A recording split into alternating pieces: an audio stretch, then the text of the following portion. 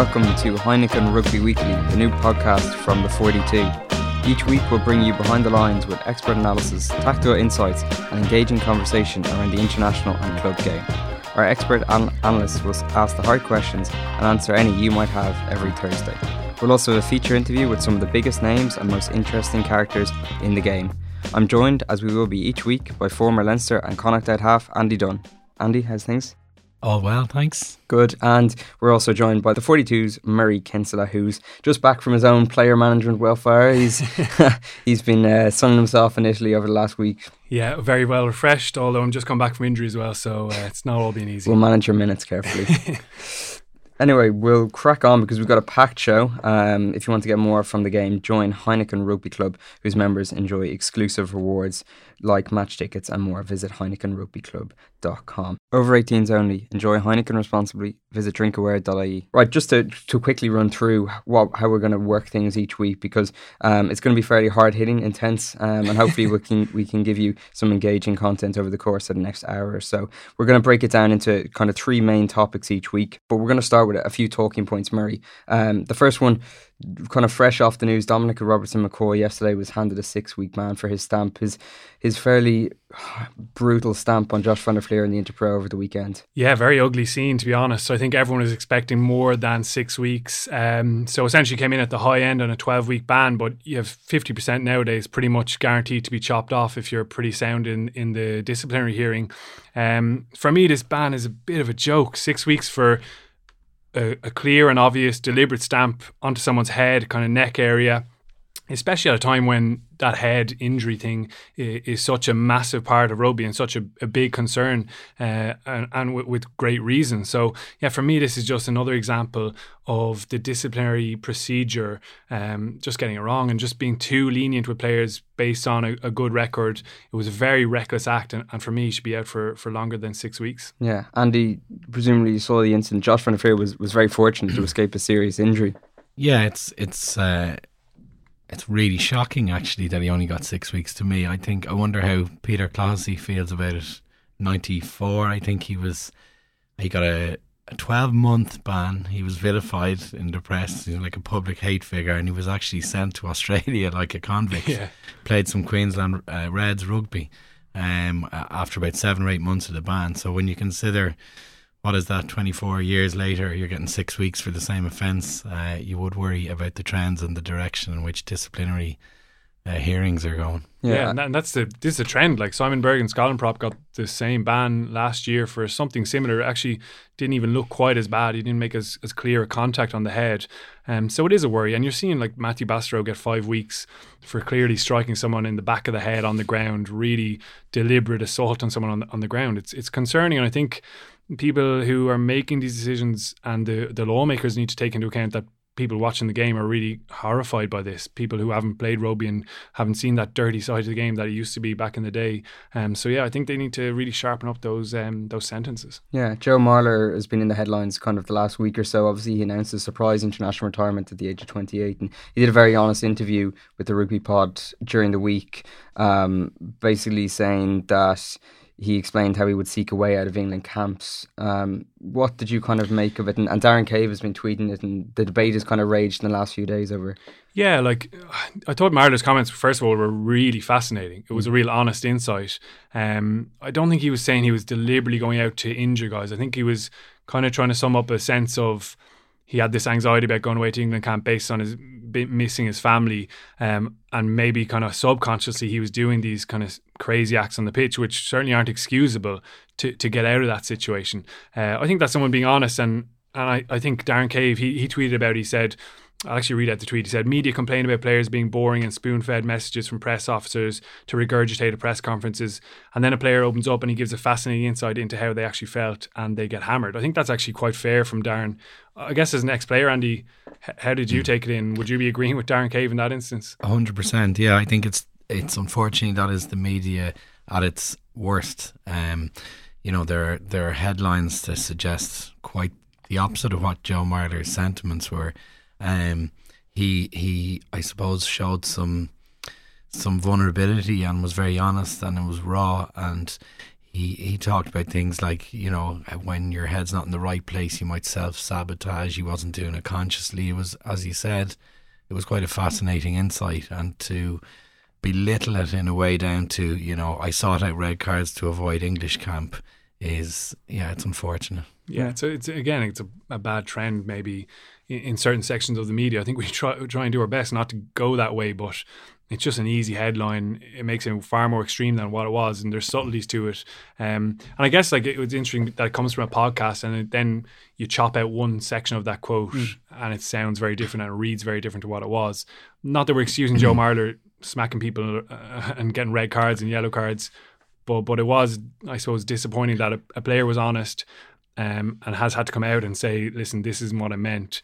And now other players who maybe would have been clarified for the RFU. Yeah. The RFU on to him. Probably not having heard the interview themselves. So I think other players will be maybe a bit more hesitant about being honest. Yeah, well, absolutely, and it's going to make everything more homogenized and insipid from every single player. Why would you, give a soundbite as such? I mean, I worked in recent years as a physiotherapist. I am a physiotherapist, but I worked in professional cricket, and there were huge issues around stress and mental health issues for their players. They were away 270 to 280 days per year on average, away from their families, touring, and now they are longer tours in cricket, and they had a lot of issues around that and had to address it. And I think Marler was echoing that type of mental stress of being away when he had a young family. Suddenly he was going away to Penny Hill, and these places are 5-star prisons for 6 weeks. You know, you're up training 3-4 days a week, high intensity homework, video analysis, media pressure, all that stuff, and he's got 2 very young kids at home. You know, so it is understandable for him to talk about that difficulty he faced. But yeah. Yeah. Our final kind of headline that grabbed our attention this week, Murray, was Sevu Reece, whose Connacht have just announced that he won't be joining the province now in November after his recent court appearance. Obviously, disappointing news from their point of view, but probably the right decision. Yeah, you'd have to say it was the right decision. That's a lot of baggage coming over. The court case was kind of reportedly around domestic violence. And while he wasn't convicted, there was kind of guilty plea there. I read in the New Zealand Herald. So, yeah, I think after what Irish rugby has been through in the last year or so, I think the RFU would have been extremely hesitant to go there and bring in that baggage. For me, it's a smart decision. Yeah, they're losing a good player. He's in unbelievable form in the Mitre 10 Cup. I think 6 tries in 8 games, really lighting it up and pretty hard to tackle. So the fans rather will lose an exciting player there, but I think for me, in terms of business, which I suppose rugby is at the end of the day, it's a smart decision. Murray touched on the kind of the rugby point of view there, Andy, but Connacht seem to be in good health in the back line. I mean, the start they've made, you know, they've got plenty of options there, so maybe it's not a big of a blow as maybe at the start of the season or when they announced the signing back in May. Yeah, I always think, and it's probably unfair to the wing 3/4 of the game, but if you're going to call them the icing on the cake a bit more often, they're not going to like it. But I think in reality, if you've got a guy who they're looking to sign who will centrally change what they're doing, it's probably a bigger loss to them. They're looking at systems changes, they're looking at the entire direction, the strategy and the tactics that they employ. When they get a lot of that stuff right, they maybe won't find finishers as lethal as this guy, but they'll find guys who are close, and they certainly aren't without them, with Adi Loken and Matt Healy and various players who have wheels and can finish. So hopefully it's not too big, leaves too big a hole in their squad.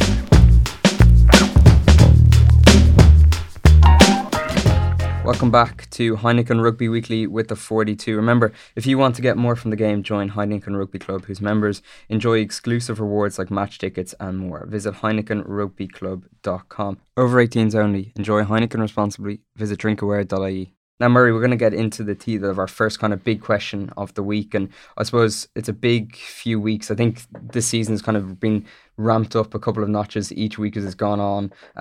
Started the Interpros last week, Munster against Leinster on Saturday, leading into the European competitions.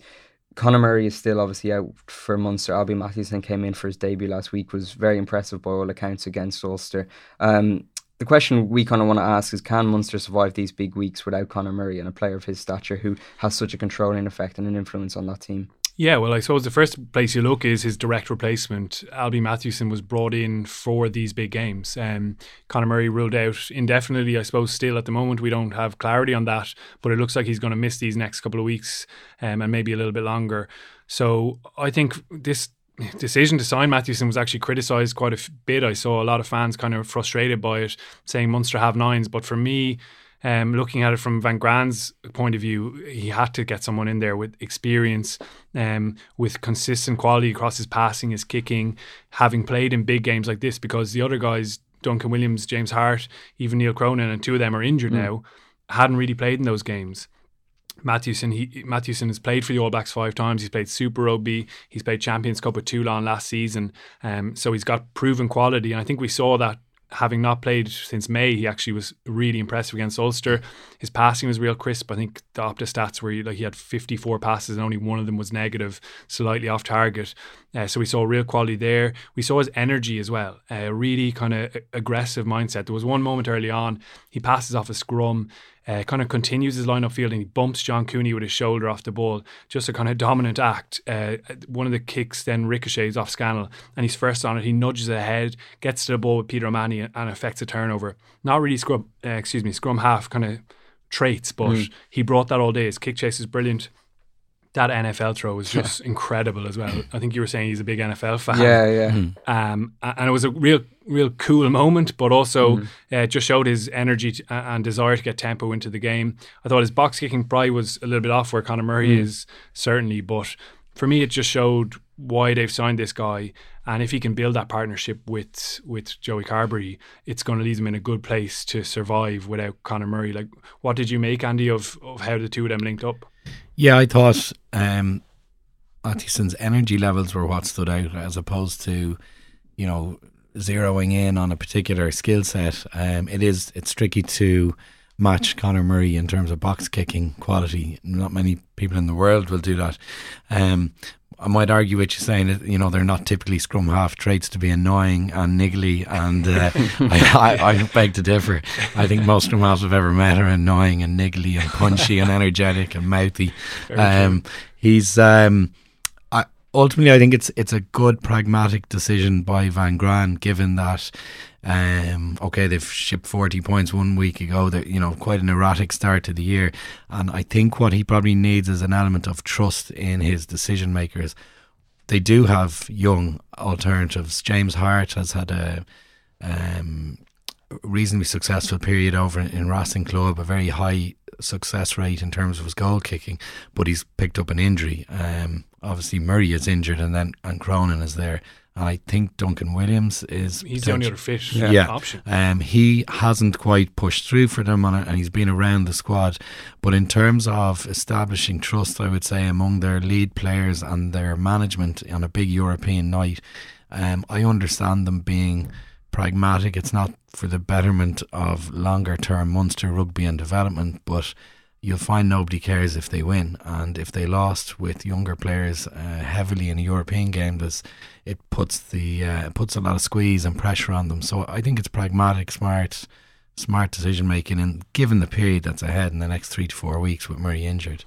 Yeah, and Carbery's massive part of it. You know, Munster in the last couple of years were probably too heavily dependent on decision making at 9. While that makes sense when Conor Murray is the guy making those decisions, when to kick, when to pass, when to snipe around the side, you always wanted them to push into having a more of a sense of kind of dual ownership in that halfback pairing. Absolutely. And Carbery's growing into it. I know these games against Leinster, if he's going to play, we still don't know, against Exeter and Gloucester in Europe, they're going to be the real test for him. But I've seen growth in just little things like his play calling. I think there was one example against Ulster in the first half. They had a scrum just outside the 22. It's a kind of tricky area because you don't want to pass back into the 22 and risk that losing that line out. But he just threw a skip pass to Goggin, shipped on to Andrew Conway. Kernahan kind of is drawn up the left wing for Ulster, and Conway puts the ball deep in behind Nelson, who has to turn and kick back to touch. And now they have a line out just inside the Ulster 10 metre line. I thought it was a clever and simple play call, and I think he's getting better at those things. There's still bits to iron out, like, you know, he's still looking for that cross kick, maybe a bit much kicking when there's no one there, but he's also delivering some beautiful cross kicks, and he's really prompting guys onto the ball with his passing game. I think he's linking well with Scannell in the midfield there. So I think it's still early days from as a 10, Andy, but we're seeing growth already, aren't we? Absolutely, and I think it's without question he has raw materials to beat the band. I actually didn't realise how fast he is over a long period until I saw him finish that try on was it Friday or Saturday? Sorry, against Ulster. Yeah. But a key thing is that he wants the ball. He's going looking for it actively. He wants to be in that role where he's making calls. He will get some of them wrong, no doubt. But I don't think it's going to perturb him. He's going to go back in there and look for it again. He's hungry and he's a guy who wants to be on the ball. It's probably one of the key traits as a 10. And in terms of how he links, hopefully in the future with Murray, and right now with Mathewson going into these 3 games, one of the key aspects of what that will deliver for Munster is they'll dilute responsibility. I think if Joey was starting with Conor Murray right now, they'd probably have a bit of a status quo and Conor would be making a lot of those decisions. Joey has to take responsibility, which I think he's happy to do. He may not and most likely won't get everything right, who does, but he's I'm very excited actually about the next 3 weeks for him and for Munster, and I'm curious to see what style they will actually try and take into the games. I think, will they try and evolve, or will they allow themselves to evolve in the heat of battle right now, or will they maybe revert to a more traditional style? Yeah, and I don't think they should be afraid of that either at times. Like, the pack's been a little bit inconsistent maybe so far this season, but you saw against Ulster again, albeit against a weaker pack, like when they go direct and when they go with that maul, and when guys like O'Mahony and Byrne, when Cloutey's back in there, Tommy O'Donnell adding real energy as well, when those guys really fire, their pack is a really fearsome unit. And I think they have a lot of responsibility as well with Conor Murray missing. I think everyone takes a little bit more responsibility with him missing, the key guy, the one who takes a lot of things on his shoulders. So I think they can make life easier for Mathewson and Carbery, as they did against Ulster. You talk about an armchair right for a 10, but Mathewson had a lovely clean ball to pass away consistently and getting turnovers and allowing them to counter-attack as well. So I guess to answer the question, I think they're going to be okay for the next 3 weeks. Obviously, they'll be a stronger team with Conor Murray there, especially in that away game against Exeter at home to Gloucester. But I think there's signs so far that they can kind of evolve and develop over the next 3 weeks. And so far, I think it's been promising. And Mathewson, I think, was a really good buy, a short-term solution to a big problem. So I think they're going to be okay. Yeah, Van Graan described him as a world-class player to bring in. Just finally on this point, I suppose there's been a lot of talk about the selection for this weekend's game at the Aviva Stadium. If you're Johan Van Graan looking ahead to those Heineken Champions Cup games, as we mentioned, do you go with that halfback pairing again of Mathewson and Murray to give them another 50, 60 minutes just to sharpen those combinations before that real test at Sandy Park? Yeah, I think ideally you would, because they've only had 50 minutes together. I think Carbery looks like he's really enjoying playing a lot of games back to back to back and getting better with each one. I guess you'd know better than anyone, Andy, though, what it's like to gel with a new 9 and try and bring that partnership together. I'd give him 80 minutes. I don't see why they'd have to come off with 20 to go. I'd be shocked if they're not already shoe-ins for their starting 9 and 10 come Europe. And physicality and injuries withstanding, that they get through the game fine. I don't see any reason, unless they're having a shock. Yeah. And they want to, it's affecting the actual outcome on Saturday night. If things are going reasonably well, they got to get 80 minutes together. Ollie Campbell, the ex-Irish legend, would famously advise for halfbacks, 9s and 10s, you cannot hit any form unless you get 3 80-minute periods in a row. And I always thought about that as an interesting idea really behind playing 9 and 10, just to get into that comfort of making calls, combinations, confidence, all those things. 3 80 minutes in a row is, and I as a rule of thumb, I didn't get many chances to get 3 80 minutes in a row. Maybe that's why I can argue about my form historically, but I do think it would be important. I'd like to see both of them get 80, not this kind of 65 lark. Yeah, be fascinating to see. Johan Van Graan obviously names his team for Leinster at 12 o'clock on Friday. You're listening to Heineken Rugby Weekly with the 42. Remember, if you want to get more from the game, join Heineken Rugby Club, whose members enjoy exclusive rewards like match tickets and more. Visit heinekenrugby.com. Over 18s only. Enjoy Heineken responsibly. Visit drinkaware.ie. Murray, we briefly touched on Connacht earlier in the show.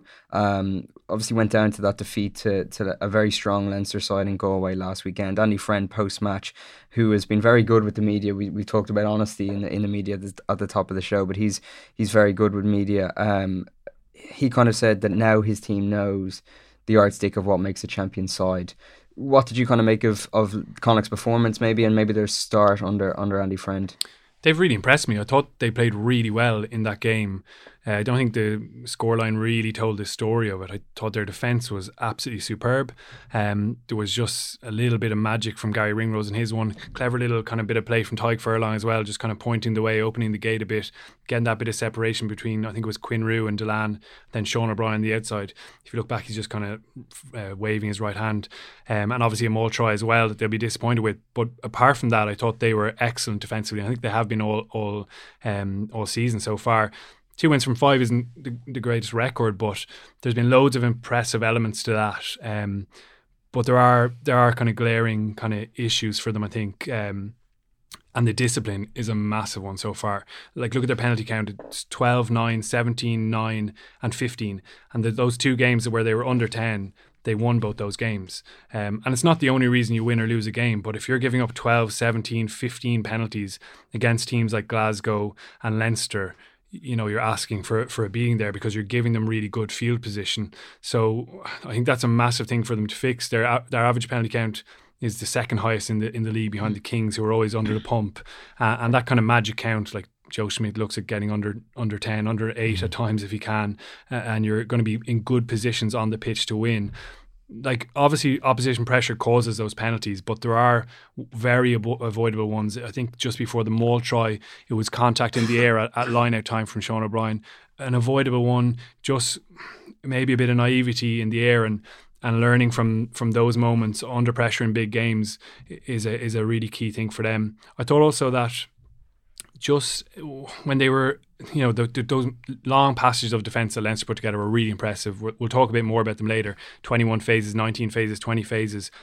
It's laudable that Connacht are trying to keep the ball in hand and build pressure and use their skills and back themselves to break a defence down. But when there's 14 men in the front line at times, like, where's the space? Where's your decision making? And Leinster do really well in the backfield. They cover it really well, so you only get a glimpse of a window to kick into it. But there was one moment in the 11th minute where Carty did that. He had a kind of long, kind of diagonal kick to the left. It bounced into touch, rolled in about 5-10 metres out from the Leinster try line. Suddenly now you're applying real pressure to their line out in a place they don't want to be on the pitch. So I think they're probably can be a bit more of that kind of decision-making ability in those long passages.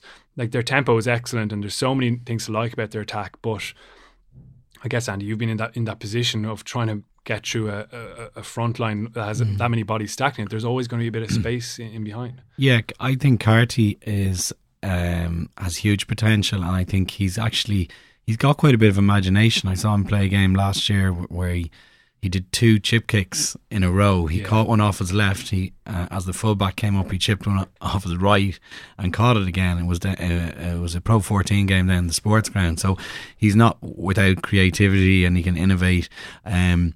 What that hallmark of champion sides, which is so difficult to achieve for many teams, and Andy Friend alluded to it when he saw, okay, we've seen what champions look like. When we think of Leinster and we think of O'Gara and O'Connell and Mick Galway and Anthony Foley's Munster sides, I think one of the key characteristics is a relentlessness when you find a weak point.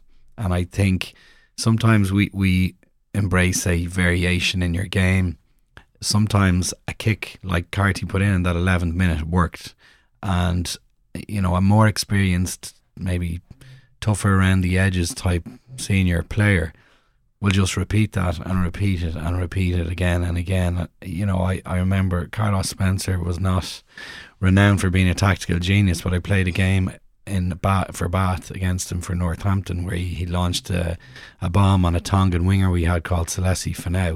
It was raining. Celesi Finau dropped the ball. It was 3 minutes into the game, and he spent the next 60 minutes of the match verbally badgering him, telling him he was going to put the ball in the air at the next scrum, doing it, and Finau would drop it. And I think that relentlessness, that toughness, when you've got your foot on their throat, is why take it off? Why vary your game? Just keep choking them. So I think that's something Connacht could introduce, because they were not really making the headway they would have liked. Like 21 phases, that actually really invigorates Leinster then when a turnover happens. So they got a bit of mileage out of that kick from Carty, and I think they should have stuck with it. It can look a bit negative at times, but it works. Yeah, I think they're really cognizant. Like, I like the language of that they've got a yardstick. Yeah. He calls them a developing team, and you don't want to give yourself excuses for losing, but I don't think they're looking at it that way.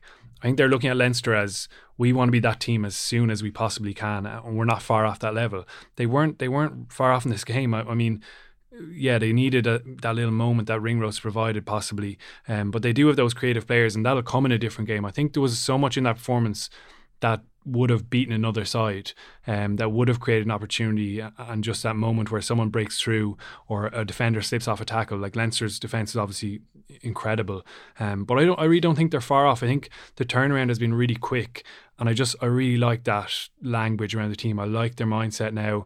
I think the positivity and the work rate that he's getting out of the players just underlines clearly how together they are again, how happy a camp it is, and I'm excited about the direction they're moving in, but they're still a little bit off. Yeah, like you mentioned their naivety at the top of this section, and how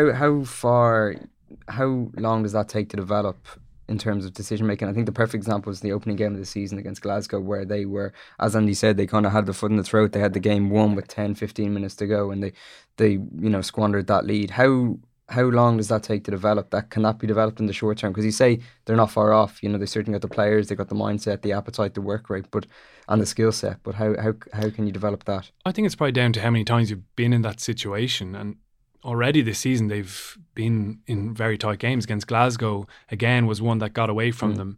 And I think it's probably how you learn from it. I think that was one of the issues last season. The players actually felt they were getting in these situations, maybe not exactly similar situations, but they weren't reviewing it probably honestly enough or in enough detail to get better at it.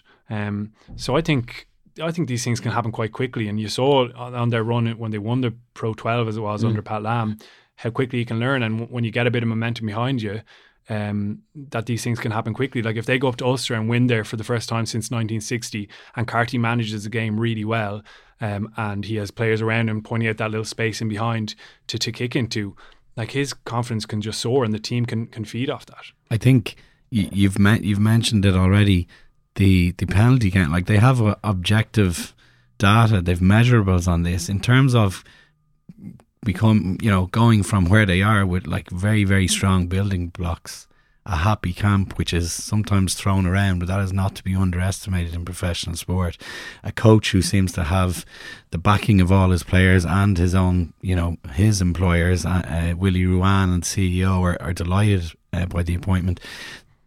They actually are going so well in the right direction.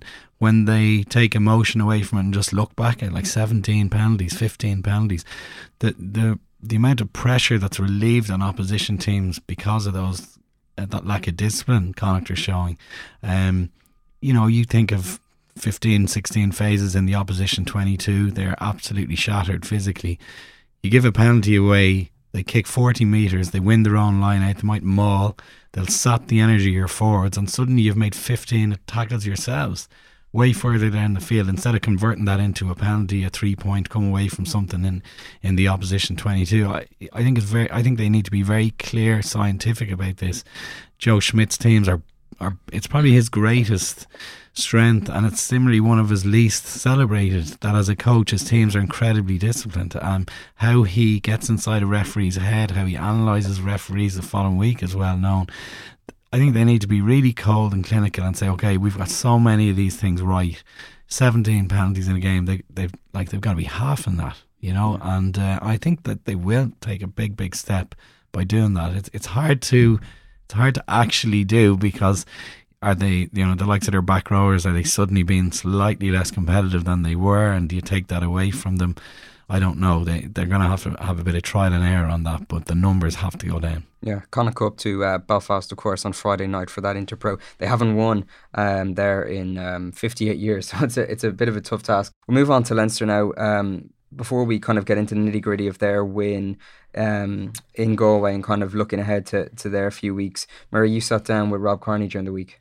Yeah, caught up with him. He was over in Goodbody in Ballsbridge. They just announced a partnership with Rugby Players Ireland, which Rob has been involved in integrally, chairman of the executive board now.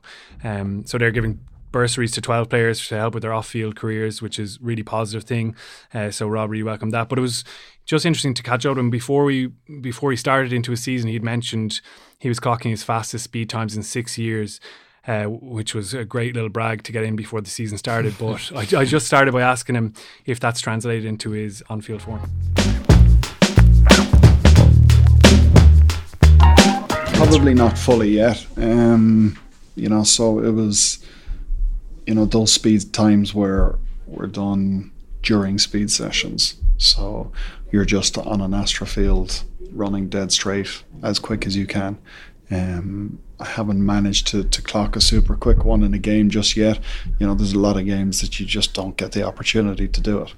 But I suppose it's a work in progress a little bit. When the opportunity does come to open up, hopefully it'll be there for me. How quick is your quickest? Quickest, well, since there's having a little bit of an argument at the moment with Peter Tierney, who does all our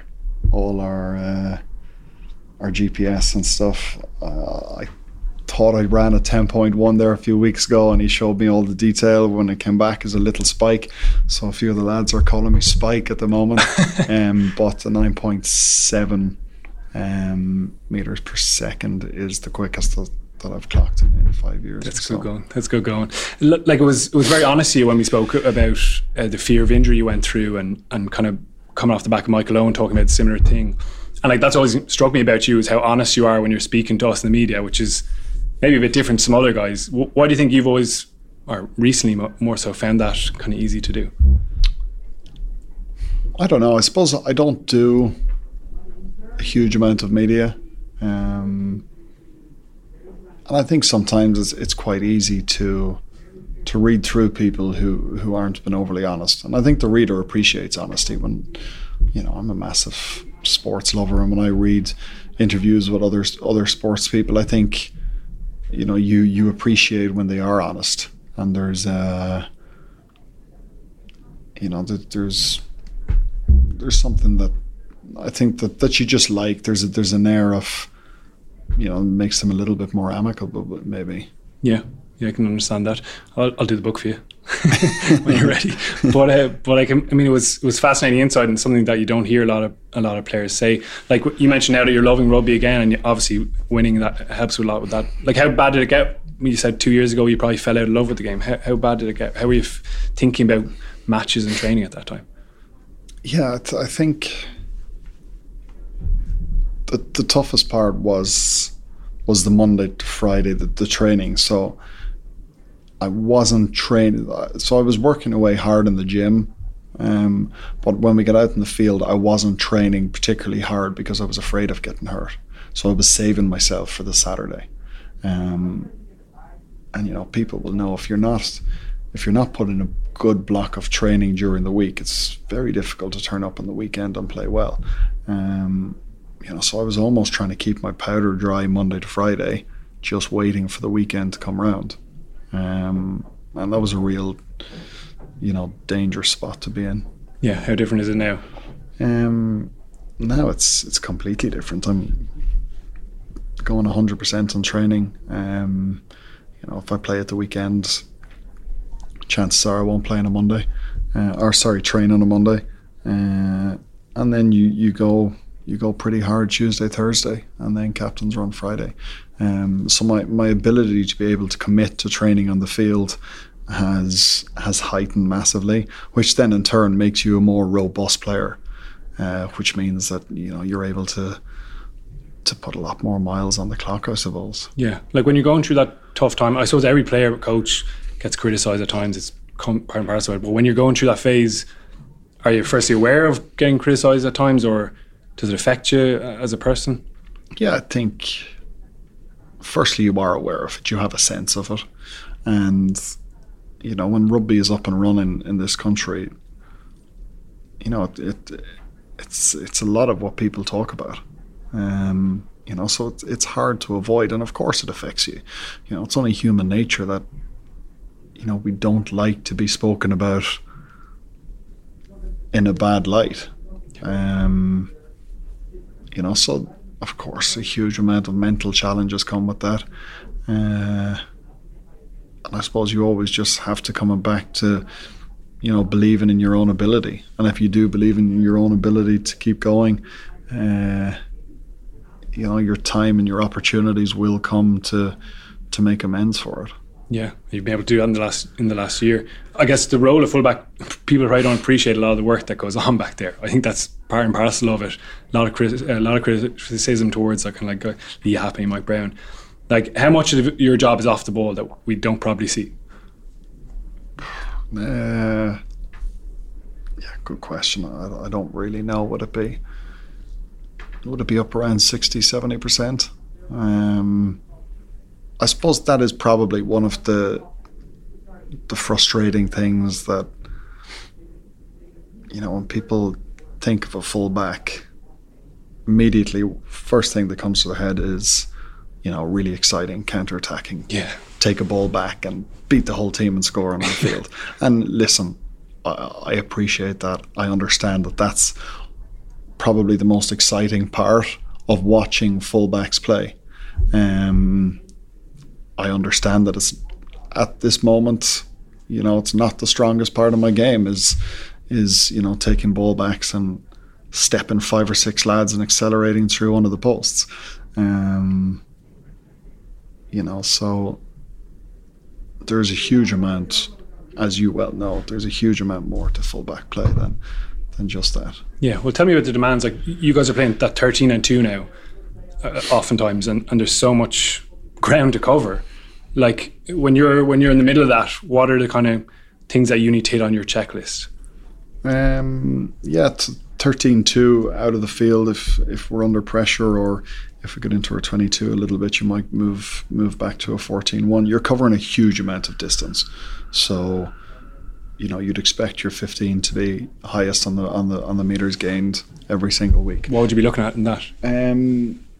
You're looking at maybe 7.5 K of running, but then your high speed running would be up maybe at around 1,000 meters. So it's your high speed running that is the one that tires you out. You know, you can jog back and forth across the field, but it's when you have to move a little bit quicker.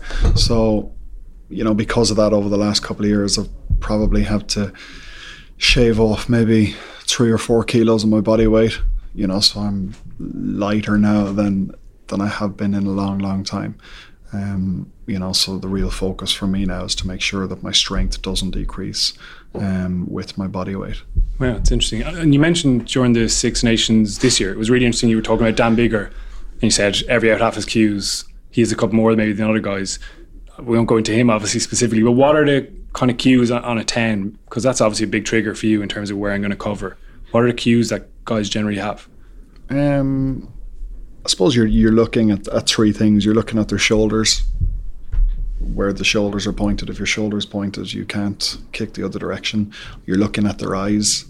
You know, every 10 looks before he goes to kick somewhere. So if I see you look to a corner, you know, 9 times out of 10 you're going to kick the ball to that corner, and you're looking at their depth away from the game line. So the deeper they are, the chances, the more chances are that they're going to kick. If they flatten up, well, then you have to flatten up with them, because the chip is more susceptible than maybe leaving one of your corners open.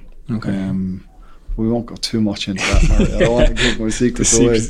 What I have left of them. Yeah, the aerial game is obviously something that you've always been successful at and have managed to maintain across, I imagine, quite a few changes. Like, how much for 15 has that part of the game changed in the last 5 years, even more recently with the amount of focus on the law now? Yeah, it's getting a little bit tougher, because I think other players and other teams are starting to realise just how important it is, and other teams and players are getting very good at it. and it's not as much around this time of the year, but as you move to internationals and you move towards finals rugby, it becomes even more of a component of the game, because teams don't want to have the ball too much more.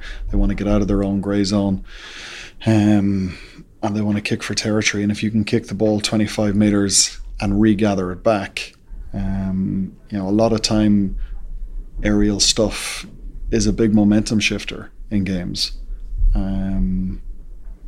So that's probably something that Joe has always, from his very first couple of years in Leinster, it's been a huge cornerstone of his games.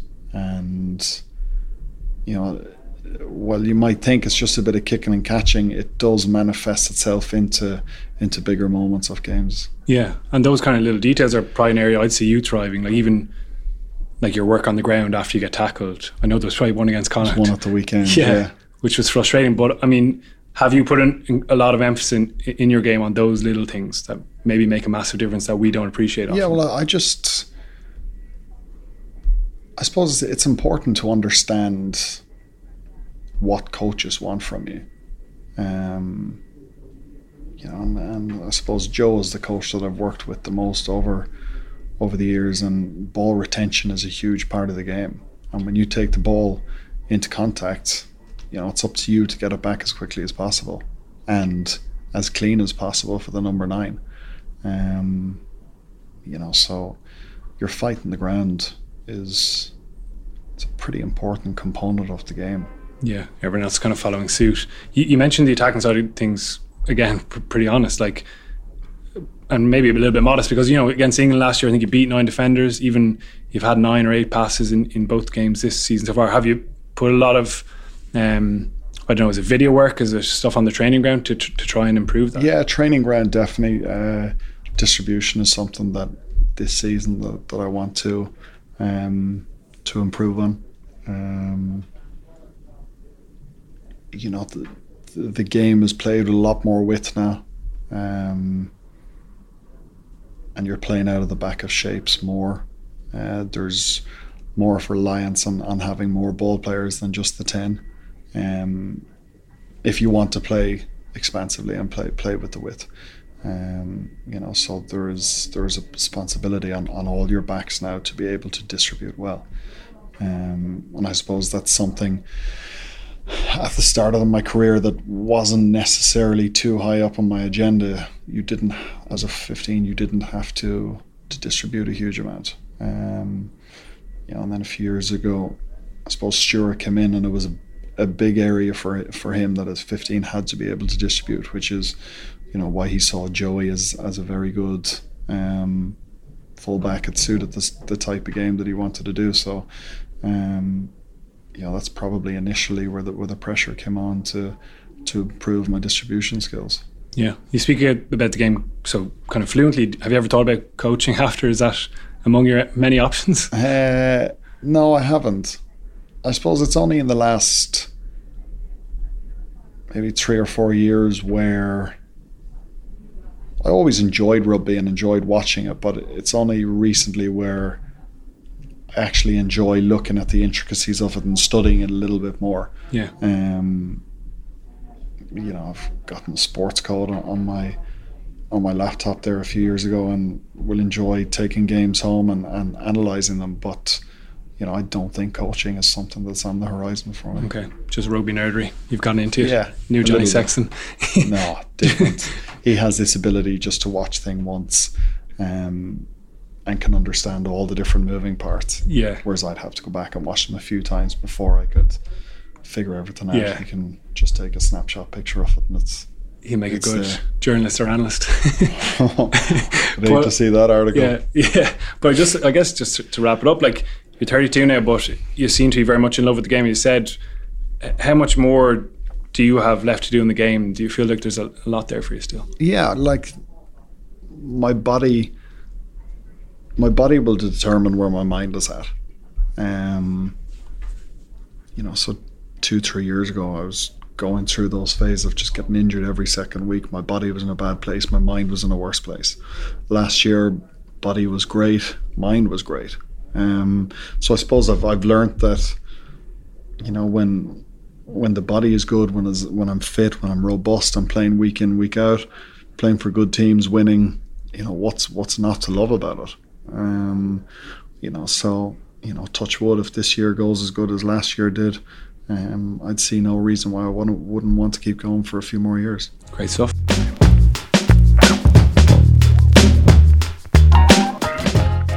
Welcome back to Heineken Rugby Weekly with the 42. A fascinating chat there with Rob Kearney. A big week again for Leinster, Murray. The question we want to kind of pose about Leo Cullen's side is a lot of the talk pre-season after their double winning campaign is how do they get even better?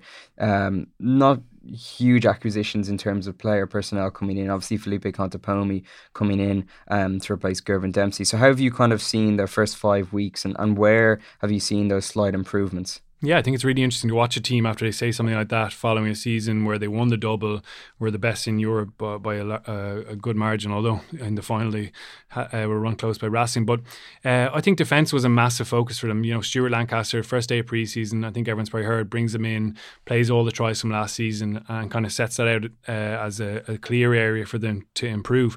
You saw it against Connacht last weekend, and the last two games against Edinburgh as well. It was really impressive defence, conceding only 10 points, I think, having started the season a little bit shakily, but now I think we're seeing some of the stuff they've been working on. Hugh Hogan has been in there as contact skills coach, having worked with them last season, but now on a permanent basis. I think their tackle technique is really, really sharp. Like, it's such a simple part of the game, and you think at that level everyone's got really good technique, but you kind of get into sloppy habits maybe over the years.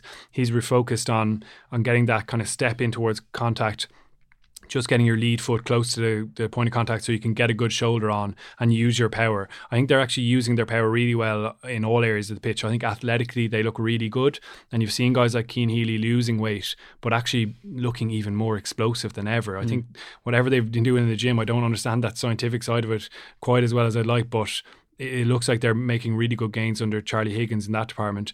Just in terms of their technique as well, there was one thing that stood out against Connacht was how they got really good chop tackles at times around the legs and then kind of pinned the ball carrier after the tackle. So they're kind of faking to roll away, moving off the ball, but also keeping hold of the ball carrier's legs, just buying a second for a guy to maybe barge in or jackal over the ball, and they really disrupted Connacht with that. Their decision making was good though. You know, they've a lot of bodies in the line. It's either that 13 plus 2 in the backfield, so 13 in the front line, or at times 14 in the front line and 1 back there in Rob Kearney. I think they're getting really good decision making on when guys are dropping off that edge. So we talked about Connacht maybe picking out that space. They're not actually giving those big windows for a guy to kick into. They're being really good at deciding when to drop off, when to be a little bit harder on the edge, and not giving those big glimpses of grass.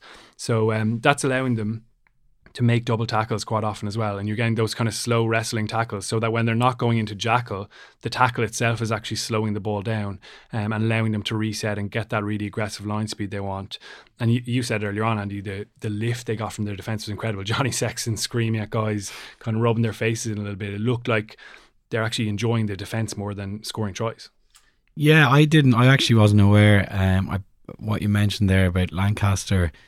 First day of pre-season, I presume he showed a video of all the tries they conceded. All the tries they conceded, yeah. Okay. It took a while. Yeah. I'd say it was probably a good kick up the arse as well. If you sit and look at something in isolation like that and realise, okay, maybe we're not the finished article. I don't think there is any danger in that Leinster squad of arrogance sneaking in there when you've got the likes of Sexton as your captain. I think he'd be pretty punchy on that, and also Leo as well. But I think to have a team that loves defence it's actually really, really enjoyable to play in. It's the Canterbury Crusaders have that kind of model. They're the most successful team in Super Rugby franchise history, and vast majority of their tries in the successful seasons are from turnovers. They're from suddenly you're playing in a deconstructed environment. There's no organised defence against you because you're so aggressive in D. They actually prefer not to have the ball. To have the ball against very organised defences these days is tricky to break down. It's much harder to do that than it is to defend, be aggressive. And I think their attention to detail that you touched on there we can look at it and be simplistic and say one guy's a good tackler and one guy's not so good a tackler. When you look at the things like their hip height, their how close their legs are to the runner when they make the hit, it's so important that the legs are close. It doesn't all come from shoulder impact, but when they're actually cleanly getting a guy down onto the floor, and you've got exponents like Levy, Van der Flyer, Sean O'Brien coming back into fitness, I'm sure they're leading the way.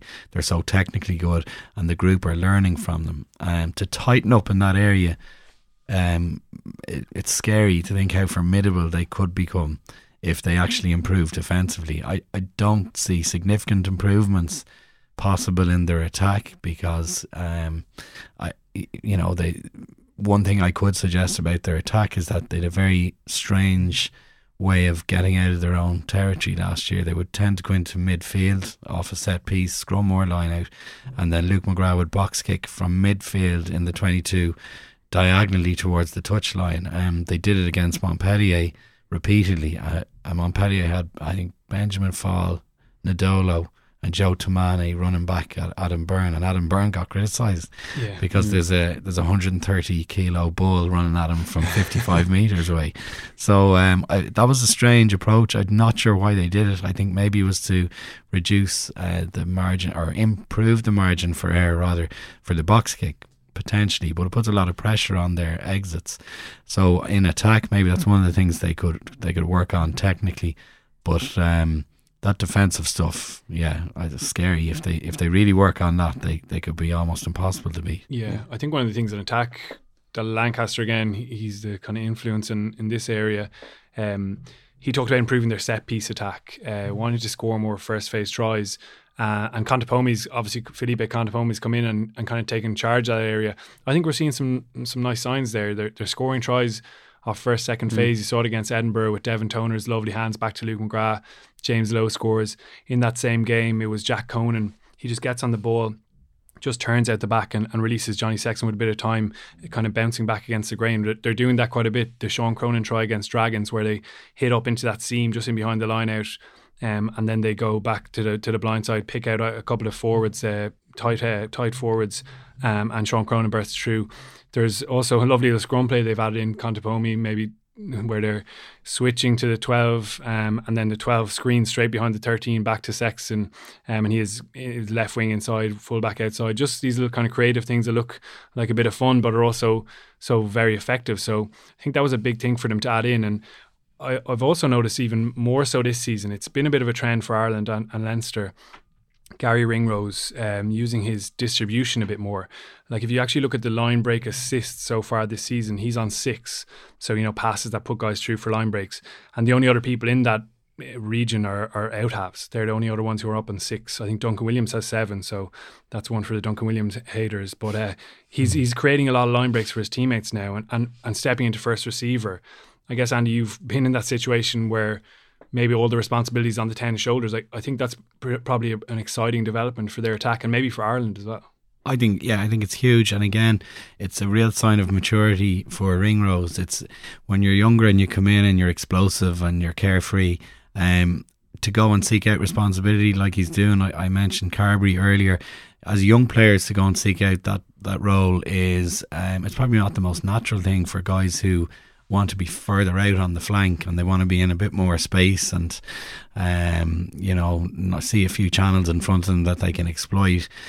Closer into that ruck, there are no channels, so your distribution is under the spotlight. My personal favourite year of rugby they ever played was when Will Greenwood played outside me for the season, and everyone said, God, you've really learned to grow and you're tactically much better. And I was not. Like, he was just taking huge pressure off me and really talking me through the game. He was telling the story of the game out loud and I was listening to him, and it made me look a lot better. So I think Ringrose coming in there is an important development. I wonder, has it been encouraged also because they're a lot thinner at 10 this year. Joey's gone, and they've 2 options. They've Johnny, who's not going to play every game. They've Ross Byrne, who has been excellent, but I think also Ross is still a young player too, and they're probably looking to dilute responsibility. You want guys to step up to the plate across the back line and say someone's got to step in here and take some pressure off a 10's shoulders. And seeing Ringrose do that for Leinster again is a nice progression and a significant one for Ireland, like you said. Yeah, and we're seeing it in Munster as well. Like from the very first game, Scannell and Carberry were linking up nicely. They're using off set piece a lot, just Scannell up. They've used this move quite a lot in the last couple of years, where Scannell is the first receiver, goes out the back of the 13 back to the 10. Just buy him a little time back from that frontline defence to make a decision or use his kind of wider passing game. So it is a bit of a trend across the global game, really, isn't it? That's not just one guy making the decision. I think New Zealand, the All Blacks, deserve a lot of credit for it. When you look at the profile of guys they've picked at 10 in recent years, obviously Barrett, who's electric, Richie Mo'unga, you've Damien McKenzie, and they don't fit the traditional bill of an out half where you've got this, like, everybody's, underneath and there's an apex leading up to the 10 who's all powerful and decides everything that you do on the field. These guys are they're moving the point of attack. They're unpredictable. They take it to the line themselves. They ask questions of defences as a runner themselves, and it seems slightly less cerebral than what we're used to for a 10, but also it makes the game more exciting and it reduces your risk. People have criticised me before saying, what have you got against Sexton? I've nothing against him. But that's the way he plays with Ireland, and I do think it slightly compromises us when he's not there, because the guy who steps into the breach is not able to do it as well as Johnny. And it's like being a victim of your own success. What he's brilliant at in his natural game is being dictatorial, and he didn't lose a game he started last season, not one. So there's no criticism there. It's just, in going into a World Cup, for example, and I know that's a different day's discussion, but if he were to get injured, whereas if Bowden Barrett got injured, Richie Mo'unga, Damien McKenzie, wouldn't change how they actually play as a group. Yeah, it'll be interesting to see, but it's an exciting development for Leinster. I guess it'll be interesting this weekend with Sexton probably not on the pitch and seeing who that other guy is. But yeah, it looks like they're making those little tweaks, defence, attack. Everything's still progressing, and it's crazy to think how good they can be. Yeah, we asked the question of Connacht earlier in the show, but just briefly, where Stuart Lancaster kind of touched on it earlier in the week, that when Munster's kind of inconsistent form was put to him, he kind of admitted as well that Leinster, they were very fortunate to come away with an opening day win against Cardiff, and obviously they were beaten at Scarlets, and they've had two strong home bonus point wins against Dragons at Edinburgh, and then went to go away and put out that statement of intent, I suppose. Where do you kind of see them now? Because leading into the Heineken Champions Cup campaign, they've obviously got Wasps, kicks off on Friday night against at the RDS, should I say, and then Toulouse. So where do you kind of see them? Are they, as we touched on, are they making those slight improvements to bring their game to another level completely? Yeah, I think they're in a position to compete for both those trophies again. I think they're going to blow anyone out of the water, but I think by making those small improvements over the next couple of months, it's going to make them contenders again. But they're going to lose players now to internationals in November. That's a challenge. Who's going to be injured, you don't quite know. But I do like the way they're shaping up. And you mentioned that Cardiff Blues game, they found a way to win, and we're talking about Connacht maybe not quite having that just yet. Leinster have that in buckets. They have great character, and they always find a way. So I think they're in a fantastic position, and even with guys taken out this weekend, I'd still actually back them to win again. Yeah. Andy, which way do you see Saturday's game going? My heart would be to see Leinster win, and I just have a sneaky feeling in my head Munster are going to pick them off. Okay. Yeah. Munster's record is quite poor at the Aviva, but do you think they can? We were just talking about it briefly before we came on air that it's nearly a free shot for Van Grant's side. There's not exactly how I would put it. It is a free shot, and I think that is dangerous. I think Munster mirror the Irish psyche very well, that almost as underdogs where we tend to perform better. I think we've managed to shake that off under Joe Schmidt and going to England and winning a Grand Slam in Twickenham. We were able to deal with the mantle of being favourites, but I think Munster really, really relish that, okay, we're going to go up there and have a free shot. And I can see when we look at like Chris Clody, how strong and aggressive and dynamic Tommy O'Donnell looked. You've Tyg Byrne, you've Peter O'Mahony, you've got a chippy Albie Mathewson looking for something to prove. By God, is Joey Carberry going to come in and try and have something to prove? And they've a lot of speed out wide, which probably is a development in their game that they haven't had And I don't think they had the amount of players with the level of footwork and agility and speed out wide for years. So they're, with all their strongest first 15 available, I think they're really, really strong side. Their squad is nowhere near as good, if you look at a roster of 40 players compared to Leinster. But on a given day, with a free punch at Leinster, I just have a sneaky feeling they could pip them. Yeah, and in Belfast on Friday night, Ulster rebound from their Thomond hammering, or can you see Connacht going up there and getting a famous result? Yeah, a little like Andy, I can see an away win in this one. I think Connacht have been consistent. I think they have those building blocks in place. I think they'll weirdly have taken a lot out of that Leinster game, and having been so competitive in it, with a clear area of not giving away 15 penalties, and will probably win that game. So I actually fancy Connacht for that one, yeah. Yeah. Andy, your prediction? Yeah, me too. I'm with Murray on that one. Okay, brilliant, guys. Thanks a million. Andy Dunn and Murray Kinsella, thanks for joining us on Heineken Rugby Weekly with the 42. Remember, if you want to get more from the game, join Heineken Rugby Club, whose members enjoy exclusive rewards like match tickets and more. Visit HeinekenRugbyClub.com. Until next week, enjoy the rugby and take it easy. Send us your questions at HeinekenRugbyWeekly@the42.ie. Over 18s only. Enjoy Heineken responsibly. Visit drinkaware.ie.